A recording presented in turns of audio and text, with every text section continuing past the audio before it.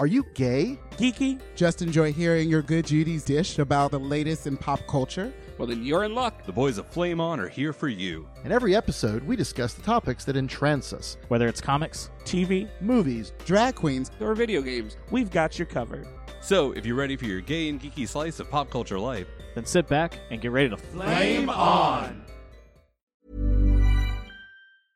Hey, I'm Ryan Reynolds. Recently, I asked Mint Mobile's legal team if big wireless companies are allowed to raise prices due to inflation. They said yes. And then when I asked if raising prices technically violates those onerous two-year contracts, they said, "What the f*** are you talking about, you insane Hollywood ass?" So to recap, we're cutting the price of Mint Unlimited from $30 a month to just $15 a month. Give it a try at mintmobile.com/switch. $45 up front for 3 months plus taxes and fees. Promo rate for new customers for limited time. Unlimited more than 40 gigabytes per month. Slows full terms at mintmobile.com.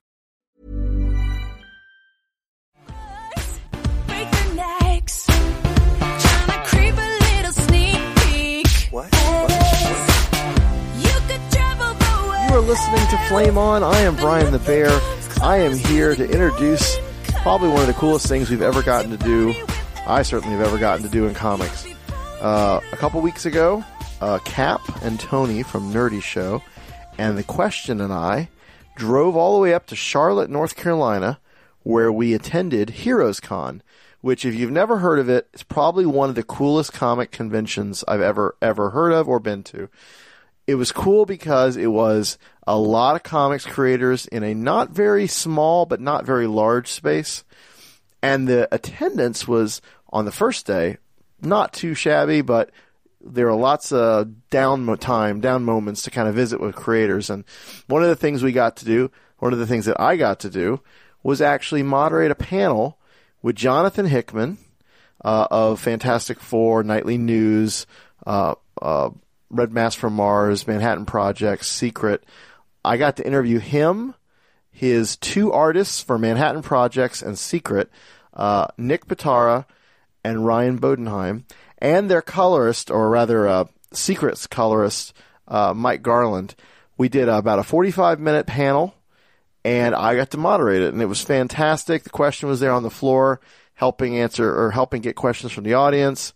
Cap recorded this, and so without too much further ado, we'll talk more about our con experience in an upcoming episode, but here is the Jonathan Hickman image panel, all about the Manhattan Projects and Secret, with a little bit of mention of Marvel stuff in there for good measure. So I hope you enjoy, and we will see you back very soon with a whole new Flame On. Nightly News, everybody? Anybody? Yeah? Friggin' changed my perspective on certain things, and hopefully gave you guys some food for thought. Red Mask from Mars, for which we have the illustrator here, Mr. Ryan Bodenheim. Let's see, what else we got? Of course, Red Wing, which, being a fan of Doctor Who and time travel in general, blew my mind and was awesome. We have Mr. Nicholas Pitara here. Yeah, Patera. Patera, sorry. Wait, it's Patera? Yeah, I screwed my name up. John doesn't know it's pronounced Patera. That is bull. He's called me Patara forever, never corrected him. It's not. That's what it is now. And how many of you guys are reading Secret? Yeah? Right? Some of the coolest use of color I've seen in a while. And we have Mike Garland down here on the far left. He is the colorist. So, this is the awesome panel. I am Brian, just real quick, from Flame On Show and Nerdy Show. We're at the booth 441 or so. Feel free to come by and say hi. Real quick, just so we can talk, we're going to have everybody silence their cell phones, of course. This is the obligatory, don't be that guy or that lady. We like our phones. They're amazing tools, but we don't want them distracting. The other thing is I'm not turning my cell phone off. These guys get the exception to that, and then it's funny. You don't have to turn off your cell phone if you don't want to. I kind of dig it. Really? It breaks the ice, especially if somebody has like a great ringer. Nice. Who's got Van Halen? Me. Nice. Well, there you go. And this is also predominantly an image panel. So we know, of course, Mr. Hickman is doing some amazing stuff over at Marvel. That is cool, and you can ask questions about it. But we are here really to talk about the exciting creator-owned books they're doing. So, feel free to ask questions, but if it gets crazy, we might rein it in. I don't know. So on that note, I'd like to ask first right off the colorist about the use of color in Secret, because it is one of the coolest things. Now, I've talked to them ahead of time. I'll let them tell you about it, but if you haven't checked it out, actually, I don't know. Mike, do you want to talk about it first and then pass it off to Mr. John? I don't know if I should start. Why not? Well,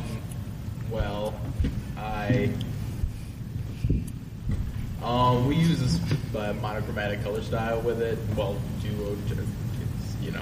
1 to 2 colors per page, but the actual color sets were provided to me by John. I don't know if I'm spoiling the secret. That shouldn't be spoiled. Get it? I think you should take the credit and get some more jobs. That's true. Matt Fraction did tell me my work was beautiful today, so there you go. That's pretty awesome. But yeah, I don't know. The idea was for it to be like really super moody, and I think Michael's done a phenomenal job of making it feel that way. I think it's really unique, and I think it's looks a lot different than a lot of books out there. And I think it's a neat little book all the way around. John, what was your... So you wanted to make it very atmospheric and sort of set a mood with it? Is that what kind of gave you the idea to do that various kind of, the colors for different things? Yeah, I think so. I mean, we talked about it a bit. I mean, I would say that of all the goals that we talked a lot about wanting it to be really moody, and a lot of people associate that with being very black, very noir, very heavily shadowed, and that kind of stuff. And Ryan... is it fair to say that's just not that's not... I was pretty insistent to not do blacks on that book. Right. Because I didn't want it to have the noir look. Yeah, you didn't want it to look like... You didn't want people to look at it and immediately kind of snap to that, oh, this is one of those kind of books. Right, yeah. And so we had... It's not necessarily... Right, because it's not. No, absolutely not. And so the idea was that we accomplish it in a different way, and so we did it with a really neat color set, and Michael's executing it beautifully, and we're really happy with it. Yeah, it stands out to me off the shelf, just one of the coolest books that's using color in ways that a lot of books aren't. So if you're not reading it, you should. The other, of course, cool image book they got going on right now is Manhattan Projects, plural. When you were thinking about, the story and, how much you wanted to do that was fictional and non-fictional and all that, the story is like driving that? Are you trying to reel in certain historical events to kind of anchor it? Or, what's your process with telling this interesting take on history? Okay, so Manhattan Projects is a story about what if the secret project to build an atomic bomb was a cover for more other stranger, cooler secrets.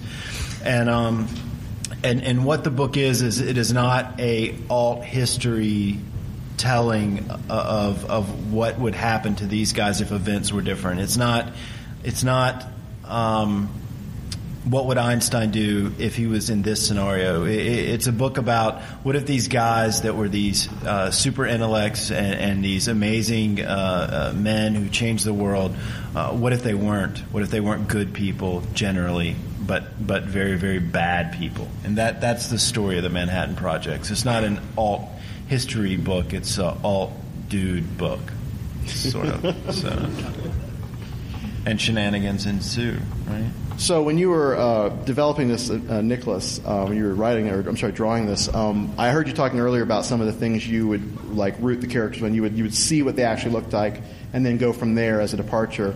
I think talk a little bit. Was it von Braun that had the robot arm? Is that? Yeah, that was Jonathan's idea. So Wernher von Braun, he was from Operation Paperclip. He was originally a Nazi, and I guess one of the first pictures of him, whenever we got him, he had a big cast on his arm. So Jonathan said, we'll give him a big robot arm. And everything kind of spins off of really silly, fun stuff like that. It's all grounded and all heady and cool because it's Jonathan, and then my art's kind of quirky and weird and just kind of pulls it together. So yeah, there's a little bit of truth behind everything. I actually watched a documentary on Oppenheimer, and it said he used to go trips on the desert. In issue 1, he made me draw a panel of him on the desert on the horseback, and then I was like, oh man, that's why he made me do that. Just thought he wanted me to draw something really boring. He just wanted a horse. Yeah, he just really likes horses. So, but yeah, everything's kind of grounded, and then just kind of an insane take on little things like that. So it's really fun. And they're both ongoing titles, correct? Yeah, ours is ongoing. As long as it keeps gaining readership, I'm going to keep drawing it. So. Sweet. Well, there's a big difference between the two. Manhattan Projects is ongoing in the sense that there is no end, right? Secret is a story that's a spy, espionage kind of thriller, and stories like that at some point kind of demand an ending, or else readers just get really irritated. You guys get pissed, let's be honest. And so at some point, Secret will want an ending, and we'll deliver that. But right now, the books are just chugging along fine. Fantastic. This is one of these questions I know everybody always asks, but it's really fascinating to me. I'd like to know a little bit about your influences, both visually, particularly, actually all of you visually, because I know, John, you're a former, was it visual designer? Is that what the industry called? I don't know what your exact title was, but... Corporate illustrator monkey. Yeah.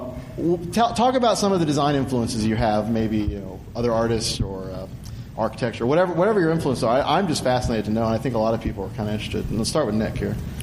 For me, I got into comics. Should I be talking into this like that? Yeah, you're good. All right. For me, I got into comics because Frank Quitely's artwork. I checked out The Authority. My stuff's very Frank Quitely, like Mobius driven.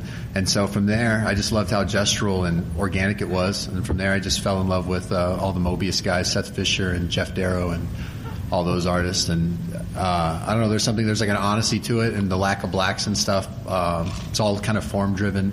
And I think when you work in that kind of detail and you're that gestural, you can just pick on like nuances of character, whether they're slumped over or like Frank Quitely draws that big fat Superman. And when you work out, the strongest guys are these big fat looking dudes, and it's really cool to me how honest his work read. And so my art is like a mix of those guys with my own shortcomings and kind of mixed in, and it's kind of quirky, and it works for the book, I think. So that's my background as far as influences go. John? What are yours? Oh. I don't know if I have any anymore. Who did you like? Originally, Jim Lee, like a lot of guys. The goddamn right. And I don't think there's any trace of that left in there. I don't know. I think from there I went to like Michael Turner, and then not like Nick's list. I think we all kind of have the same taste when it comes to that. Yeah, I think so. Just a lot of open line work like Frank Quitely and Jeff Darrow. And I never actually saw Mobius until lately. Yeah. I'm ashamed to say. Neither. I mean, I've seen his stuff, but I only really got into his stuff relatively recently. What do you like coloring-wise? Coloring-wise, well, for this book, I think the biggest influence for me is just all the film noir movies I watch, which is funny because you mentioned that you didn't want to give it a noir look, but like I try to give it those really heavy-handed shadows that noir has. No, all that works, absolutely. Yeah. But as far as comics go, I mean, it's anyone who's really good. Like Val Staples stuff on Criminal, I love. Laura Martin is just the best at what she does. Dean White is probably my biggest coloring influence, even though I color nothing like him. No, Dean's got some game, no doubt. Yeah, it's intimidating. Yeah. I don't know. I like whatever's trendy at the moment, graphic design wise. I like really clean stuff as far as that. Art wise, I like Sergio Topi and like European guys and stuff like that. So, I draw very little now. So. Yeah, but you can definitely tell your early stuff that you drew. I mean, it had a real distinct feel, and I mean, again, it's like nothing else on the shelf, and that always what stood out to me, certainly about your work. So, what about writing influences? I think one time I actually met you at MegaCon. I said you remind me of Gene Wolfe, but who are your writers that you really like that you don't draw inspiration from, but you may have found formative? Oh, well, I mean, in comics, it's the obvious guys, right? It's the three best guys, probably Alan and Grant, obviously, and then some of the poetic stuff that Neil did whenever he was doing that. But I like a lot of the self-referential, really, really clever stuff that like Matt does, Fraction does whenever he's doing like Casanova. And, traditionally, though, books, science fiction and stuff like that, I'm a big Frank Herbert guy, right? I mean, that's pretty much I don't know. I think he's the best science fiction writer ever. But all the great ones are dead now. So it's kind of like everybody's relatively good. They're not going to fight anytime soon. That might make a good comic, though. You say that, and I'm already there. So what's the best Dune book in your opinion, then? God, Emperor of Dune. Yes. All right, good. That's awesome. So obviously, this isn't my show. I want you guys to have some questions. Does anyone have any? Feel free to raise your hand. We have a guy down. Actually, we have the question from our Flame On show down here, and he is going to come to you if he can. Or you actually, can come up here because this isn't stretched that short? far. His leash is short today. So. I have a question. Yeah. For John. You already have like some notable historical figures like Einstein and Oppenheimer in your books. Are there any others that are going to make an appearance anytime soon? Issue 4 is out next week. 5 is already pretty much done. I think issue 6 you'll see Yuri Gagarin, and some other Russian guys. But yeah, obviously, I thought really seriously about putting the Bilderberg people in there, but I thought for sure we would get sued for that. Really? Oh yeah. I think those guys would sue us. I mean, Einstein's cool because he's dead. He can't sue you, right? Because it's all satire. But putting live dudes in there, I don't know, man. Yeah, that seems to be a little beyond our normal bad taste. So. Well, you got the Masons in there, and they haven't come after you yet, so that's good. Yeah, but everybody makes a Masons joke. That's kind of part of the mystique. They're okay with that. But who else has got a question? And you don't have to come up to the mic. You can just yell shit out. Yeah, it's a pretty small room. Then I have no purpose. I would prefer. Well, you look really cool with that mic. You look really cool with that mic, though. I don't know if you can answer this too honestly, but I'll ask it anyway. John, the publishers that you work for are very different, and they're, I'm sure both have their strengths and their weaknesses, but at the end of the day, do you find the image path that you're on more rewarding, or do you find it to be pretty much the same amount of reward in terms of your creative obligations? I mean, do you like working for both pretty equally, or? Well, you're asking do I like Marvel better than Image or Image better than Marvel? Which is more rewarding? It's really two completely different things. And there's a certain amount of gratitude. I mean, I would not have a job if Image had not published my first book, Nightly News. I mean, I just wouldn't have got any of the Marvel work. But certainly Marvel has gone out of their way to promote me and push my books, and that's one of the reasons why when we launch an Image book now, like Manhattan Projects with Nick or Secret with Ryan, that they do very well. It's because people know that I'm going to put in a good effort, and they know that I'm going to work with talented people, and there's a certain amount of quality there. So it's, I think they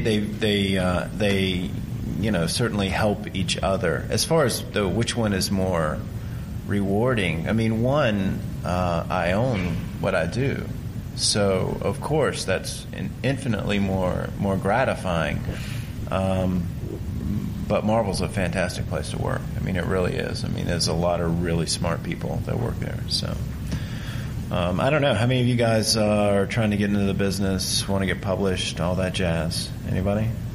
Yeah. It's a tricky time because of kind of how market's contracting a little bit. And, I mean, the economy is obviously what it is. And so that is the beautiful thing about doing Image books, is that they'll publish your stuff, and it may not do gangbusters out of the gate, but people will pick up those books and people will talk about them. Nightly News, my first book, which I got all of my work off of, only sold like 5,000, 6,000 copies the first issue, and then after that it went down to 3,000 or 4,000 copies for the remaining 5 issues. And that is not, when you add in your printing costs and all that kind of stuff, that's not great money. But everything I got after that was off of those books. So it's definitely it remains the best avenue in. Yeah. Go ahead. How you like your stuff? I love it. I've always been pretty much behind digital, but that's what I read. But I just think it's something that there's a lot of fighting, it seems like, with people who can't imagine anything other than print. But I think they can both coexist. I love digital because it all looks the way it was supposed to look. I was kind of blown away. Ryan showed me he's got a new iPad. Are they calling it iPad 3, or are they just calling it iPad with Retina display? Whatever. It looks amazing. I mean, I don't know if you guys have seen like comics on the new one, but the resolution is incredible, and I mean, it's definitely a phenomenal experience. Much better than the first couple versions, and I thought those were very usable. Were you really asking what about like breaking in by doing like a webcomic? Is that kind of what you were saying?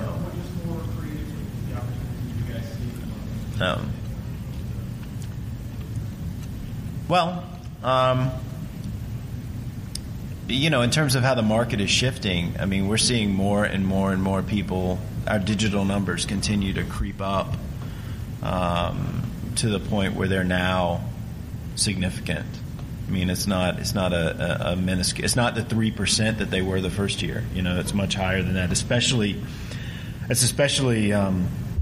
more significant with the image books so far, because a lot of stores don't order heavy on those and they sell out very quickly, but they have phenomenal word of mouth, and so people go and grab them online through the store. But I know that if it would have been around during nightly news, like for example, our print runs were set for the first couple of issues, and if we'd have had digital around then, I know that we would have been over 10, 12,000 copies, because I mean everybody was talking about that book when it first came out. So, which was great. Have you looked at your stuff on there yet? Yeah, I downloaded it on the phone and I thought it sucked, but then on the iPad, Ryan showed me last night. It looked really good. It looked better than in print. It looked incredible, and so I like that. And I think digital is necessary just because people growing up now, 5, 6, 7-year-olds, they have leapfrogs, these children's e-readers, and if you're consuming media on that growing up, it's going to be as awkward as reading an iPad to someone who's read books their whole life, handing them a book. So you're going to have to make that jump. I think it's completely necessary. And like John said, the numbers are significant. A lot of my friends that work at Image, they get really good royalty checks off their thing. So if it's another avenue, especially to reach readers, that there's not a comic shop in every city, you know. So I think it's important. I think it's necessary. I don't know if I enjoy it as much as the paper. I think I still like the paper more, but I think it's pretty neat. I think the colors look better on it too, so it's pretty cool.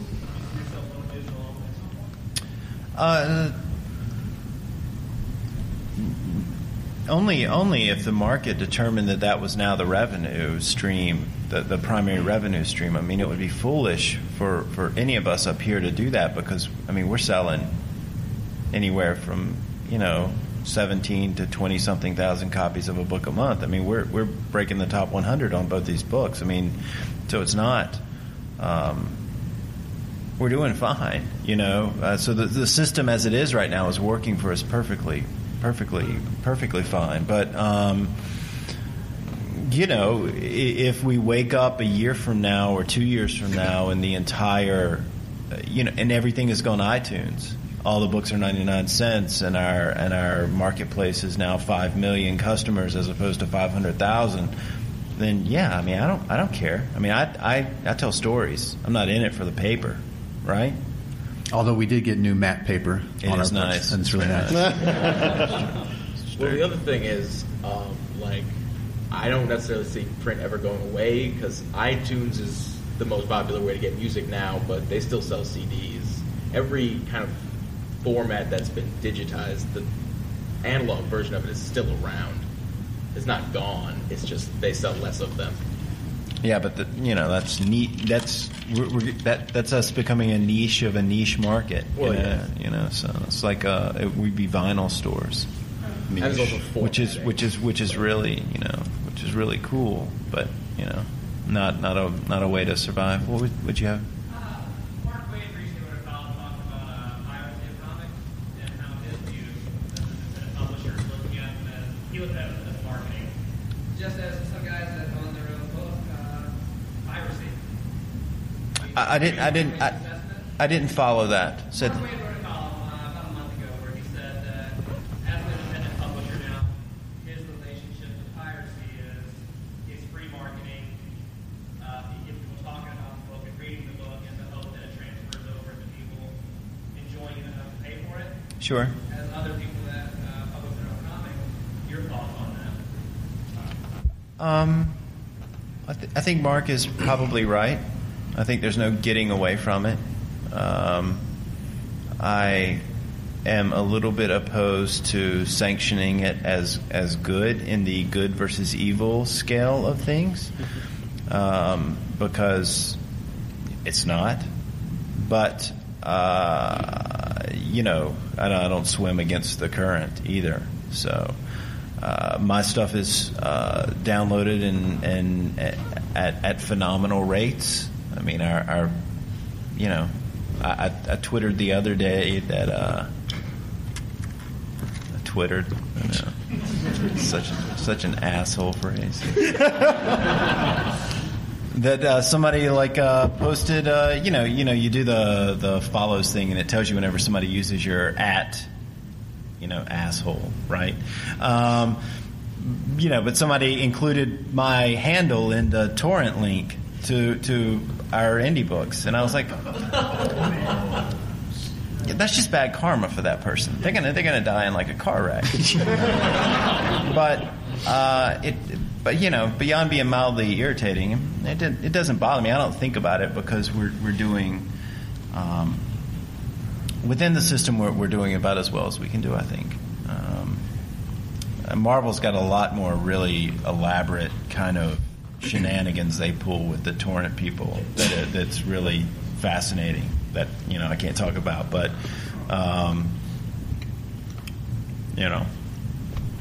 it is what it is, right? It's like world hunger. It sucks. What are you going to do? You're still going to eat your dinner, Well, I will admit to not eating my dinner.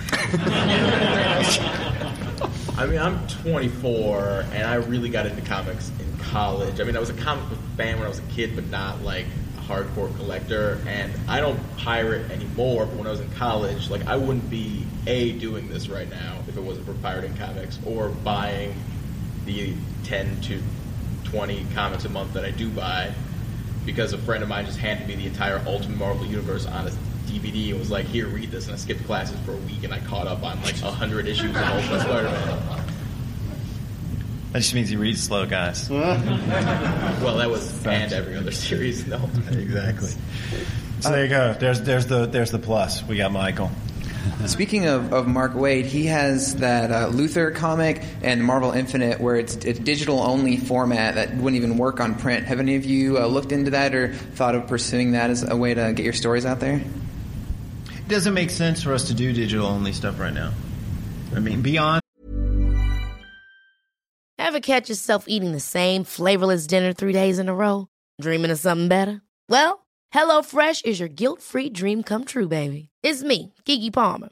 Let's wake up those taste buds with hot, juicy pecan-crusted chicken or garlic butter shrimp scampi. Hello Fresh. Stop dreaming of all the delicious possibilities and dig in at HelloFresh.com.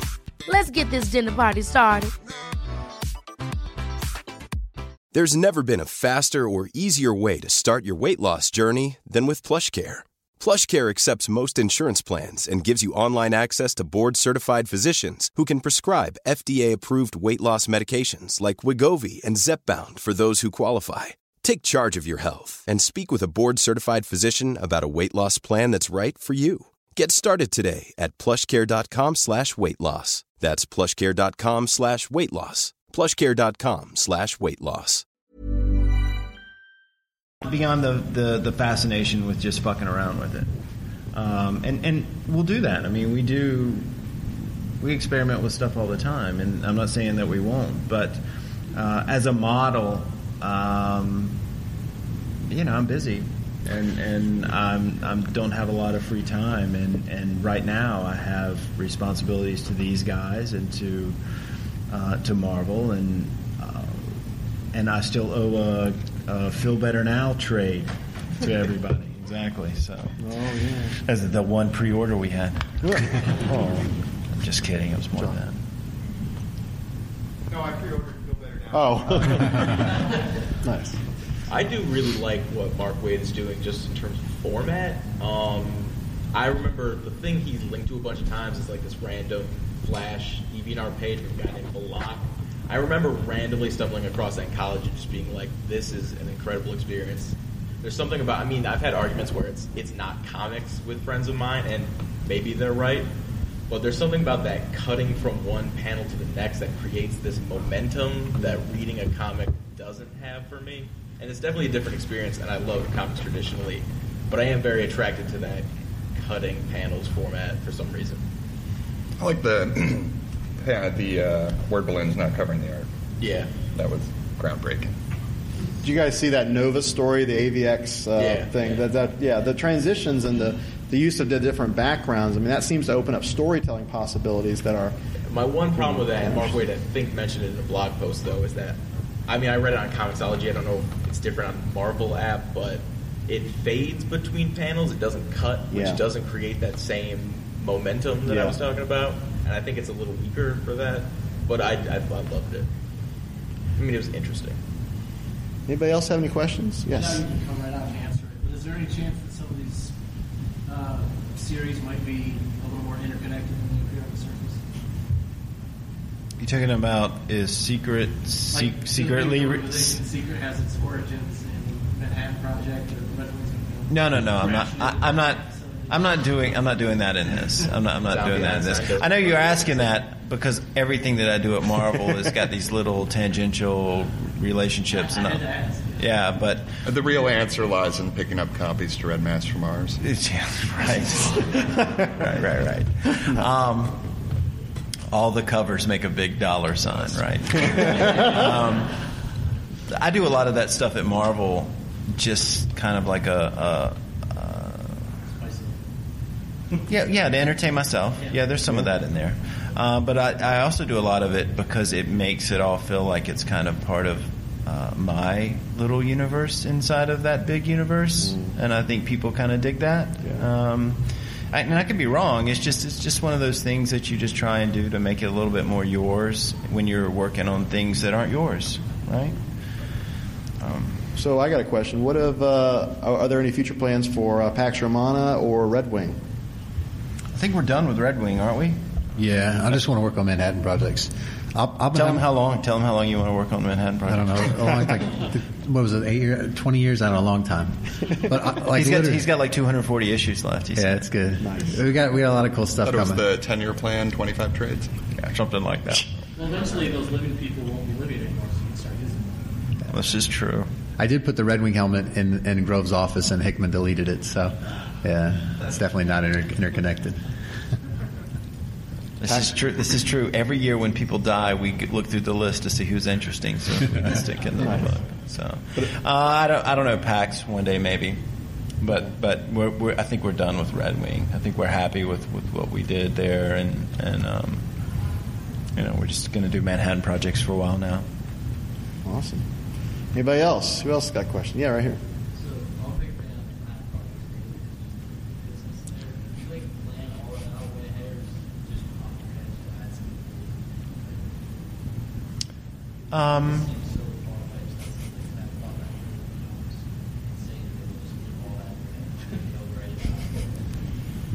I've heard you have notebooks, John, like just labyrinthine drawings and.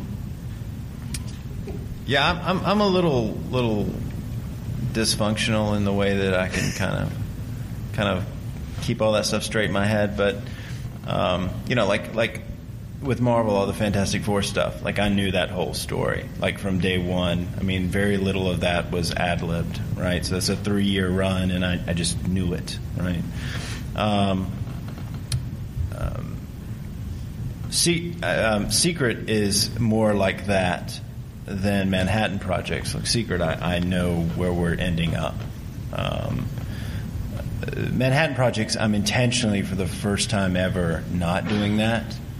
Like I'm trying to intentionally not work ahead. Like I'm conscious. I know when I do something with a certain character that I'm going to come back to it at some point. That's just craft stuff. But for the first time ever, I'm not knowing. I'm intentionally not already working towards a predetermined conclusion. Does that make sense? So yeah, I'm not keeping it straight in my head on this one. Who knows what's going to happen? Plus, you couldn't because I would derail it because I draw like really quirky stuff and write him. I draw him into corners with his writing. So nice. Well, that is true. Nick and I are working kind of a lot more like old school Marvel style on Manhattan projects than we are working straight script. He's a little bit of jazz in there, right? Yeah, it's cool. It feels really collaborative. It's cool because like if I want to try something, Hickman will write something cool. Whereas if I try to do it, it would be very literal, and he makes it smart. So it's a good mix of like me being awkward with the art, and then the writing is strong. So it really feels collaborative and cool. So. Speaking of Fantastic Four, I am enjoying the series so far, and I'm looking forward to how it's going to end.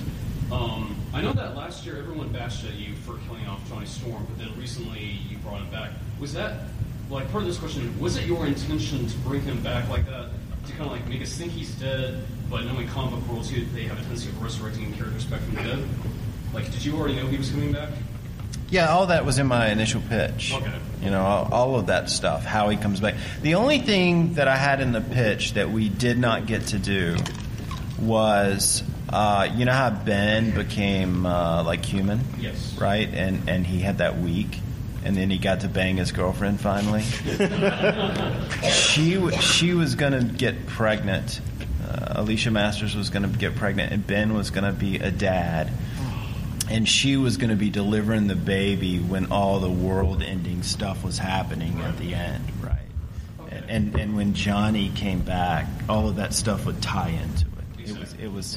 That's the only thing. That's the only thing they told me that I could not do. Okay. Because we want, Marvel is very interested in not aging the characters, and they think that giving a character a kid or marrying characters and stuff like that it complicates the intellectual property, and they're right about that. But it's one of those things where I was like kind of bummed because it would have been pretty cool. Right. So. And so, how do you intend to end the story? Like, I'm not going to tell you that. How am I going to end the story? Like on a very satisfactory note. I'm just going to be. Yes, you're going to love it. Extremely underwhelming. And on my last question, for Manhattan Projects, what direction will you continue going down with the story? Like, do you intend to just keep making it so vague, or will there be more secrets that will be revealed as it keeps going? Because I know that you don't want to end it right now, so... Yeah, no, I mean, things are going to continue to evolve, and we're not going to know, entirely where it's going, but our entire goal is to give you a satisfying chunk in every issue and tell you a complete story in that one issue while building towards other stuff, and hopefully making it the most fun book on the market. I mean, that's what we're trying to do. It's supposed to be fun, and evil, but evil and fun, right? Yeah. So, thank you. Oppenheimer's going to eat an alien's brain at some point. Oh. Maybe. Will that cause the alien to be one of his personalities or something? No. Is that how he transfers it? That'd be cool. We're working on it, maybe. Over there. How hard is it to keep Nick from getting secrets out of Manhattan? Nick thinks that nobody's going to love him if he doesn't tell them special information, and so Nick is what is that? What's the philosophical? No, not like liability. I like that. You're what's bringing us down now. I like it. Nick is this is like the second book that Nick has ever done, and he's so excited, and that's the joy of working with Nick. He's like he gets up every day and he's like a rabbit. He's so jacked to get drawing, and it's just everything is fun and everything is awesome, and he wants to talk about everything, and he wants everybody to know what's going on, and he's like a kid at Christmas. That's what it's like. It's like a kid at Christmas.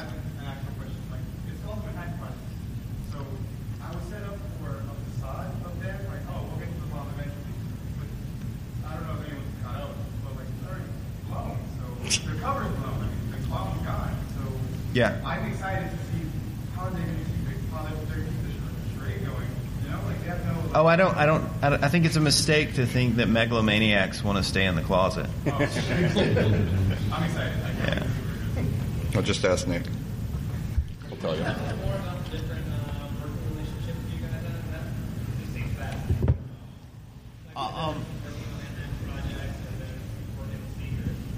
What's the difference between Ryan and Nick?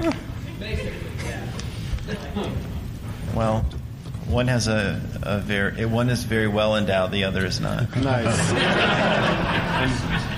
That's the imagination. That's so awful. So awful. Ask John why he knows. Yeah, exactly. It's different. You would think that mass and weight would not be. No, I'm just kidding. All right, so that's a volume joke, dude. Let's see. Working with Ryan is working with both of them is wonderful. It's why I'm working with both of them. The thing about it is, working with Nick makes me feel like a kid. It makes me really excited to work on the book, and it just makes me smile, just talking about it. I mean, it's just a shitload of fun, and I mean, I absolutely love working with him. I've loved Nick's stuff since the first time I saw it. I have been Nick's biggest champion. Yes. I've only worked with John, and he actually got my first job at Marvel. I've tried to. He was Nick pitched to be the initial artist on S.H.I.E.L.D. over at Marvel. He's got pitch pages for that are amazing. Obviously we were fortunate to get Dustin Weaver on the book, but I mean, I've pushed Nick for everything that I've done because I just love working with him. And so that's what working with Nick is like. Working with Ryan is entirely different than that. Opposite. Ryan is a craft junkie, and he's interested in everything being meticulous and perfect, and he's always like I'll tell Nick some insane shit that we're gonna do, and he'll be like, "That sounds awesome," and I tell Ryan some insane shit that we're gonna do, and he's gonna be like, "All right, well, I'm not sure if that works with this and this and this and this," and I'm like, "All right, fine, you're right on one of those points, and I concede, but I would rather you be more excited and just do what I say," and so working with Ryan makes for a better crafted story. And so, I think we're producing 2 really good books. I do. I mean, I'm super excited about both of them, and I feel super privileged. But yeah, it's radically different. And it's the same thing across Marvel books too. Working with those guys is the guys that I work with at Marvel each one is a completely different experience. So. I have a question. What happened in terms of the production of S.H.I.E.L.D.? Was that a Marvel? No, that was Marvel is they're a machine, and they have to produce 70 books a month. And one of the things that they do is they started a year and a half ago deciding that it was better business to produce more issues of books that sold really well as opposed to a bunch of miniseries and stuff like that, which is why you stop seeing a bunch of Namor miniseries and whatever miniseries were out there, and you started seeing overships of Uncanny X-Force. Instead of 12 issues a year, you got 16 issues a year and stuff like that. And so that drastically increased the work on the people that wrote those books. And so I went from having, and for me it was even worse, I went from having a Fantastic Four book to having 2 Fantastic Four books. So I went from 12 issues to 24, which I could do that. That was no big deal. But then they also decided to do AVX, and I was going to be involved in that. And they just literally said, Jonathan, your workload is too much. And they don't care about the image stuff. I mean, they don't care if I fuck that up. They care about their trains running on time, which is their prerogative. But they said, basically that I had to change my schedule, and so we bumped Shield. Shield got bumped because of like AVX and double shipping, and then it's taken us a little while to get back to it. But Dustin Weaver's drawing it right now, and they're not going to solicit until 5 and 6 are done. But I've got pages in for 5, and it's gorgeous. So Dustin's really, really something else. There's no doubt about that. So over here. So how many titles do you have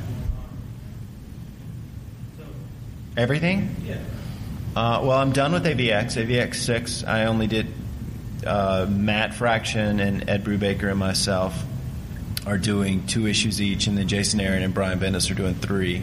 So that equals 12, maybe, right? It does, yes.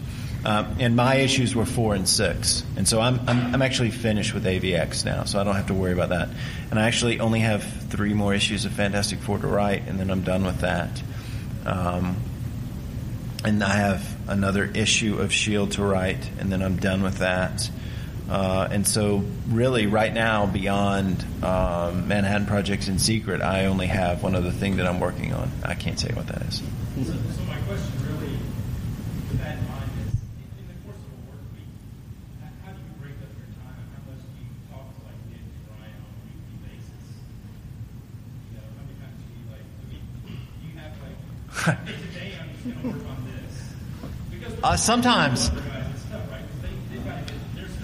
Yeah, no. I mean, Marvel's been a grind lately for everybody that writes there because you're doing 5 different art teams because books are double shipping and they're shipping out of order or you're writing out of order, and so it's really, really difficult. But no, I mean, I that's what it's been like lately. But I talk to Ryan and Nick as much as I can. I talk to Nick more than I talk to Ryan because once Ryan's in his right, you don't want to be bothered, right? You turn your phone off, don't you? Mm-hmm. Yeah. He needs complete quiet. You listen to music, right? Yeah, just pretty much try to get as much silence or music as possible. Rush. Nice. Rush, right. I'm sorry. I think me and John talk like 2, 3 times a week. I like getting the feedback when I turn stuff in, and I need that positive reinforcement and stuff. It's always cool. And I work really late, and he works late too. So we know we're up, and if I'm bored, it's cool. So I'm, when you say you're about to turn some pages in, when he's waiting on pages, and you say I'm about to turn them in, so then you know that's not going to be for another 24 hours. So then like, when he calls you, you're like, I just force myself to answer no matter what. So, but it's cool. Always a good conversation, fun, and he always is giggling because he knows I'm really tired or whatever. Because you're lying. About when the he's like, yeah. I'm like, now it's to the point where I say, oh, I'm going to give him to you in a few hours. He just laughs. He's like, okay. So tomorrow. Yeah, tomorrow. What music do you listen to, Nick, when you're drunk? I like it's a lot of different music now because I work so much. But my favorite artists are like Jim Croce. I don't know, he's like old school guy. Sure. And he's a storyteller. He's really good. And then I like Elliott Smith too. He's an indie rock guy. Who's really cool. Those are my 2 favorite. They're all dead. Yeah. You get it? They're all dead. Mike, what do you who do you like to listen to when you? I don't usually listen to music when I color or draw for some reason. Yeah. But just as far as music goes, Tom Waits is my absolute favorite musician. Nice. And then most of my taste kind of goes out from there in various ways. John, other than Van Halen, who else are you? Anything Go-Go's or Belinda Carlisle related. I like Depeche Mode. Nice. Madonna. Sweet. I'm listening to a lot of Katy Perry. I'm fucking around. Wow. I cannot believe that she tied Michael Jackson's record for most #1 singles on a single album. I'm very angry to hear Wait, that. you can't believe Katy Perry did that? Yeah. I don't know. She seems like a lot of fun. You know, she seems like she's having a good time. She's excited. She's jumping around. She's singing. Exactly. There's something to that. I listen to a lot of soundtracks, like movie soundtracks and stuff like that. What's your favorite soundtrack in the last year? In the last year? Yeah. Like, oh, you mean what I've listened to the most last year? Okay. Well, everybody played the shit out of that Drive soundtrack, right? Yeah. So not counting that, I still listen to that Gladiator soundtrack a lot because that was Dead Can't Dance, and I like the soundtrack to Sunshine a whole lot. So Underworld. Yeah. Right. The Tron soundtrack. I listened to the shit out of the Tron. The Tron movie was the most heartbreaking experience that I've ever had in a movie. like I don't understand why that wasn't the greatest movie ever, and it just wasn't. It has the best soundtrack ever. Yes. I just don't understand. You said it was good the day it came out. I went and saw it the third time, and then and all the polish went off of it. So that's great. It is a great kids movie, though. My kid will watch it, and he's like, "Dad, they're getting ready to throw the lights frisbees at each other. Watch this." Have you shown him the original? Yeah, but man, it doesn't. So. Well, then, in that case, who's your favorite music composer of all time? For me, it's John Williams or Hans Zimmer. My favorite music composer? Who's your favorite music composer of all time? Yeah, all four of you. I have every John Williams soundtrack, so I'd probably have to go with John Williams. Even some really... I have Space Camp on soundtrack. Now, see, Space Cowboys. My music goes deep. Space Cowboys. Now, there's a movie. Oh, yeah. I'm not joking. I love that movie. You write. You do a movie with a bunch of old dudes hanging out. I'm there. Did Hans Zimmer do the Time Machine soundtrack? No. No. Who did that? See, you gotta say that. I think you're wrong. I don't think it's him. Huh? Okay. Could be. I like that. That's a great. Give me more of that. You did do the soundtrack Time from Inception. I thought that's what you were going to say. No. Yeah. Nick? You don't care, do you? I don't listen to soundtrack stuff. With that, I don't watch television. What's a television? No, I like that. The last song, I like that Drive song. The song, the Bruce Springsteen song from The Wrestler was a good song. Yeah. And then I like that one. What's his face? That the country thing. Oh, yeah. You talking about Crazy Heart? Yeah, I like that. I like that song a lot. Jeff Bridges. Yeah. And so those are the only soundtrack songs I think. You know that was actually Colin Farrell singing in that movie? Yeah, I heard that. It really was. Wow. We got a little bit more time. Anybody else have any questions? Somebody asked me more about Colin Farrell. I could talk about him all day. Really? So are you excited about? Yeah. I don't know. I'll go see it. Yeah.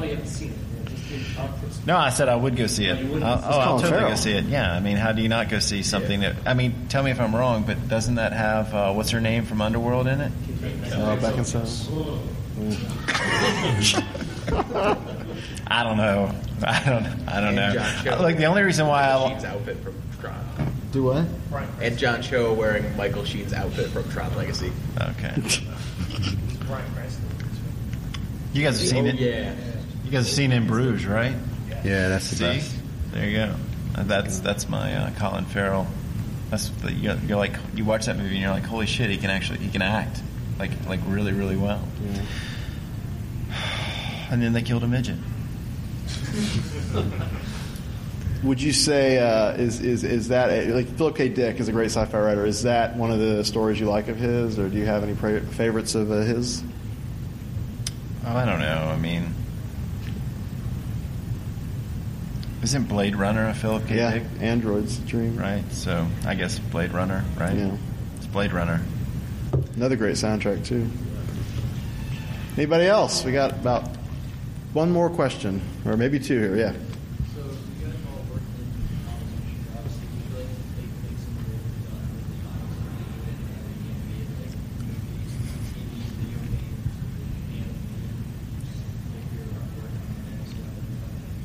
the I think that would be really cool. Brian really wants a movie. Brian wants a movie deal. You do want a movie deal? I don't want to work in movies, though. Oh, well, yeah, you don't want to be a storyboard artist. You would hate that. That would drive I would you nuts. absolutely hate that. I love comics. It's I don't know, man. I gotta tell you, that stuff is all like completely different once you kind of get into it. Like, you read a draft of like some screenwriter adapting one of your things. Like, I read a draft of Nightly News, and it was a fucking abortion. I mean, it was awful. And you read it, and you're like, I don't want anyone to see this or have anything to do with it. And, I mean, it's just all that stuff for it to be enjoyable, I think, has to be perfect. You know, or a big check, right? Big check. There are loops and wanted. So, I remember last year I asked you about the possibility of I know that they're trying to reboot Fantastic Four, and that you mentioned you take the check that they did at Future Foundation, but I don't know, any other particular story of yours, like would you want Manhattan Project or Secret Wars to one day be a movie, and if you could, what kind of direction could you view it as? Like who would you mention, would do good at the screenplay and I would love for Colin Farrell to be. acting wise or only if it. Look, I'm only interested in that stuff if it's right. Okay. I mean, I'm only interested in that kind of junk if you get to work with talented people. I don't want to work with the dudes that did Wanted, and I don't mean that dismissively. It's just like they told me they were making Wanted, and I wanted to see Wanted, and it was a movie about. It was completely different. I'm not interested in that. Well, it was the crew who did the Avengers, which we can all agree was the best movie ever. So what if it was that crew? Would you trust? No, I don't think Joss Whedon is talented at all. I would never want him to hear anything that I did. Well, Alien 4 may have been his dumb movie, but the Avengers was his best. That dude's awesome. There's nothing that guy does. He's doing a series with Warren Ellis, so you never know. Yeah, Little Dead Enders, something like that, right? Yeah. So, one last question. Yep. Who else? And Ryan will take his shirt off for you. Ooh. No promises. You don't get to see him without a shirt if you don't ask the question, right? I guess I'm going to go small. Really? Wow. There you go. Nobody wants Thank you so much for coming. You guys are awesome. Yeah. Thank you guys.